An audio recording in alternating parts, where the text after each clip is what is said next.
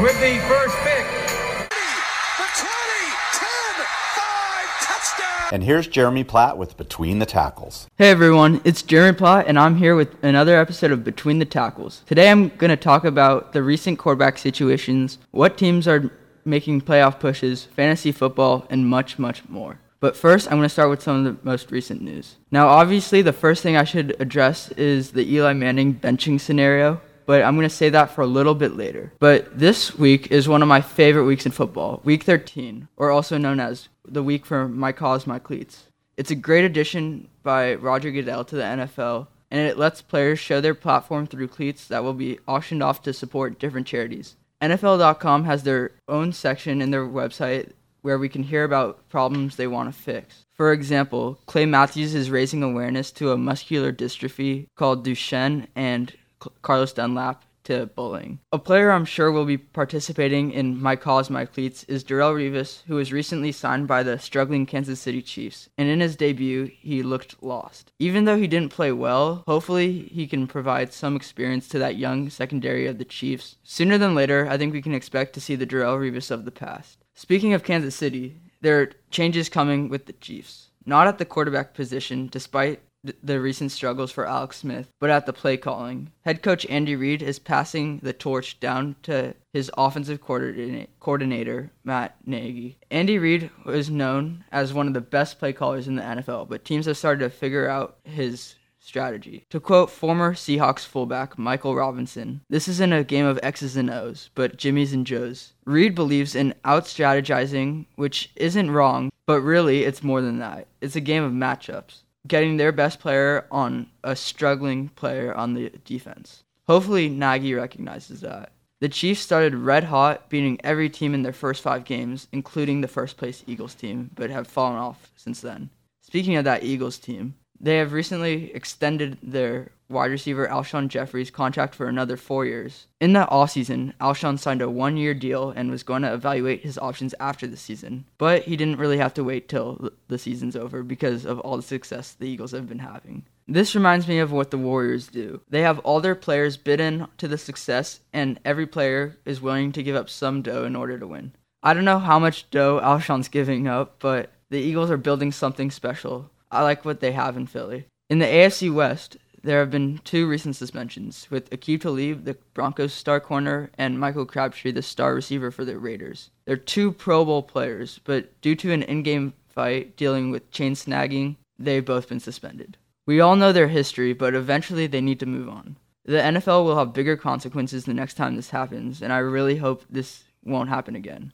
These 2 players are extremely valuable to their teams and need to keep things on the field. These teams both look to win some more games before the end of the season, but it'll be difficult for them to both make the playoffs. Let's keep moving on. My favorite quarterback to watch in Aaron Rodgers is on pace to return in Week 15 and lead a playoff push in Green Bay. In Week 5, Aaron Rodgers broke his collarbone and shattered the hopes of all Packers fans. In his replacement, Brett Hundley has shown promise and heartbreak. He's been very inconsistent. The Packers' next game is against the Browns, and they won this game against the Buccaneers. These games are must-wins. If there's still a shot for the playoffs in Green Bay, I hope to see Aaron Rodgers come in and lead them there. It's going to be exciting to see him come back. Alright, now we have to talk about the obvious. Coach Ben McAdoo benching their franchise quarterback in Eli Manning. I think Eli Manning has been set up to fail this season. Right now, they have no offensive line, which will force Eli Manning, a quarterback with a non-existent mobility, to scramble. They have arguably the worst receiver corps with all the injuries coming to Brandon Marshall and Odell Beckham. And they have a defense who's really struggling to keep anyone out of the end zone. I know Eli Manning still has it in him because of what he did in that upset over the Chiefs. If you watch the tape, Eli Manning in that final drive to lead them down the field showed me everything that I need to know. I'm going to break down one play that made me recognize this. It's that remarkable catch by Roger Lewis. In the hurry-up offense, Eli recognized the cover 0, which is an all-out blitz by Kansas City. He calls in Evan Ingram, his tight end who is lined out wide, and tells him to pick up the blitzing linebacker and makes Shane Vereen, a non-blocking running back, more of a guy that you want to check the ball down to, pick up the outside pressure. Eli sees the one-on-one man coverage on the left side and throws it up, allowing Roger Lewis to make a play over Phillip Gaines and set up a game-winning field goal. From that one play, I knew Eli still had it in him. Right now, Coach Ben McAdoo's job is in the hands of Geno Smith. Hopefully, he'll keep his job, but it should be very interesting to see how this all plays out. Another quarterback situation going on in the NFC with my favorite team is Jimmy Garoppolo and the 49ers. After getting banged up against the division rivals, CJ Beathard was taken out of the game, and with less than 1 minute remaining, Jimmy Garoppolo came in. Jimmy brought life to the stadium. He brought energy out of all these 49er fans, and they started chanting, "Jimmy,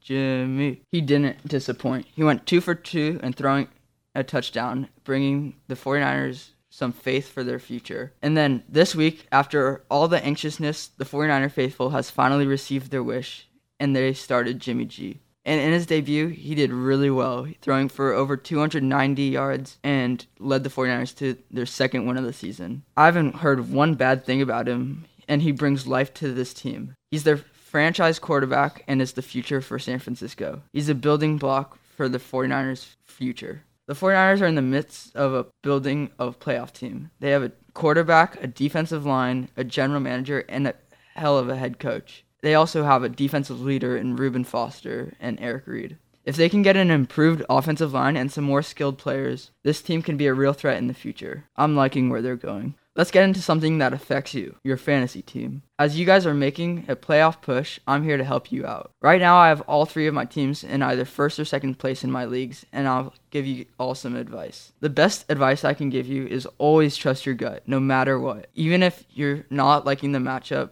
you gotta trust your gut. But if the matchup is so good, I think you have to take it. For example, if you have Golden Tate playing against the sensational Ravens defense, or Marquise Lee playing the Colts, who I think anyone can catch a touchdown against, I think you have to trust that matchup. The final piece of my advice is that you should try and get Josh Gordon. I'm so excited to see him play. He has more potential than any receiver in the league, in my opinion. This is his first time playing a clean game without being on any drugs or on alcohol. He looked lights out in practice, and he's just going to bring some energy to Cleveland, similar to what Jimmy's bringing to San Fran. The Browns look to upset the red-hot Chargers and hopefully not have a winless season. Speaking of the Chargers, let's talk about teams who are trying to make a playoff push in real life. Right now, I think the Chargers are in the best position to win that 6th seed in the AFC, or potentially the division. They are red-hot with an extremely favorable schedule. I think this is the team that's the biggest threat to the Patriots in the AFC besides the Steelers. Tom Brady struggles when he's under pressure without using an extra defender. With Joey Bosa and Melvin Gordon coming off the edge and a really solid secondary, I think this Chargers team really has a chance. I don't think any team wants to play them right now, and they look to win their division and get into the playoff. But in the NFC, there is a ton of competition. I can see 8 or 9 teams finishing with 9 or more wins in that conference. At the end of the day, I expect to see the Panthers and probably the Seahawks in that wild card spot. The Falcons, to me, are right there, but their final stretch of games they have to play are brutal. Knowing Russell Wilson, I think he'll have some type of late-game heroics to lead them to the playoffs. If they make the playoffs, I wouldn't count them out of the Super Bowl conversation. Despite injuries, Russell is having an MVP type of season, but they need something out of their offensive line. You cannot have holding calls every 3 plays, and that's really what is killing them, besides injuries. I don't know what's happening to Jim Cable's led offensive line, but something desperately needs to change. They'll most likely look to address their need for alignment in this upcoming draft. Speaking of the draft, I'm going to tell you 3 guys who you need to look for, starting with a receiver from Paxton Lynch's alma mater in Memphis. His name is Anthony Miller, and he's sensational to watch. In his most recent game, he had over $150 and 3 touchdowns. He has led his team to success, and I think he'll be taken in the second round. He also had over 150 yards against the Bruins, maybe a little bit better of a team. The next player to look at is Derwin James, the safety out of Florida State. He can lay the hammer and knock you out. He reminds me a little bit of Jamal Adams coming out of last year's draft and has pure instincts. That's it for me today, and thank you for listening, and have a happy Sunday. Jeremy out.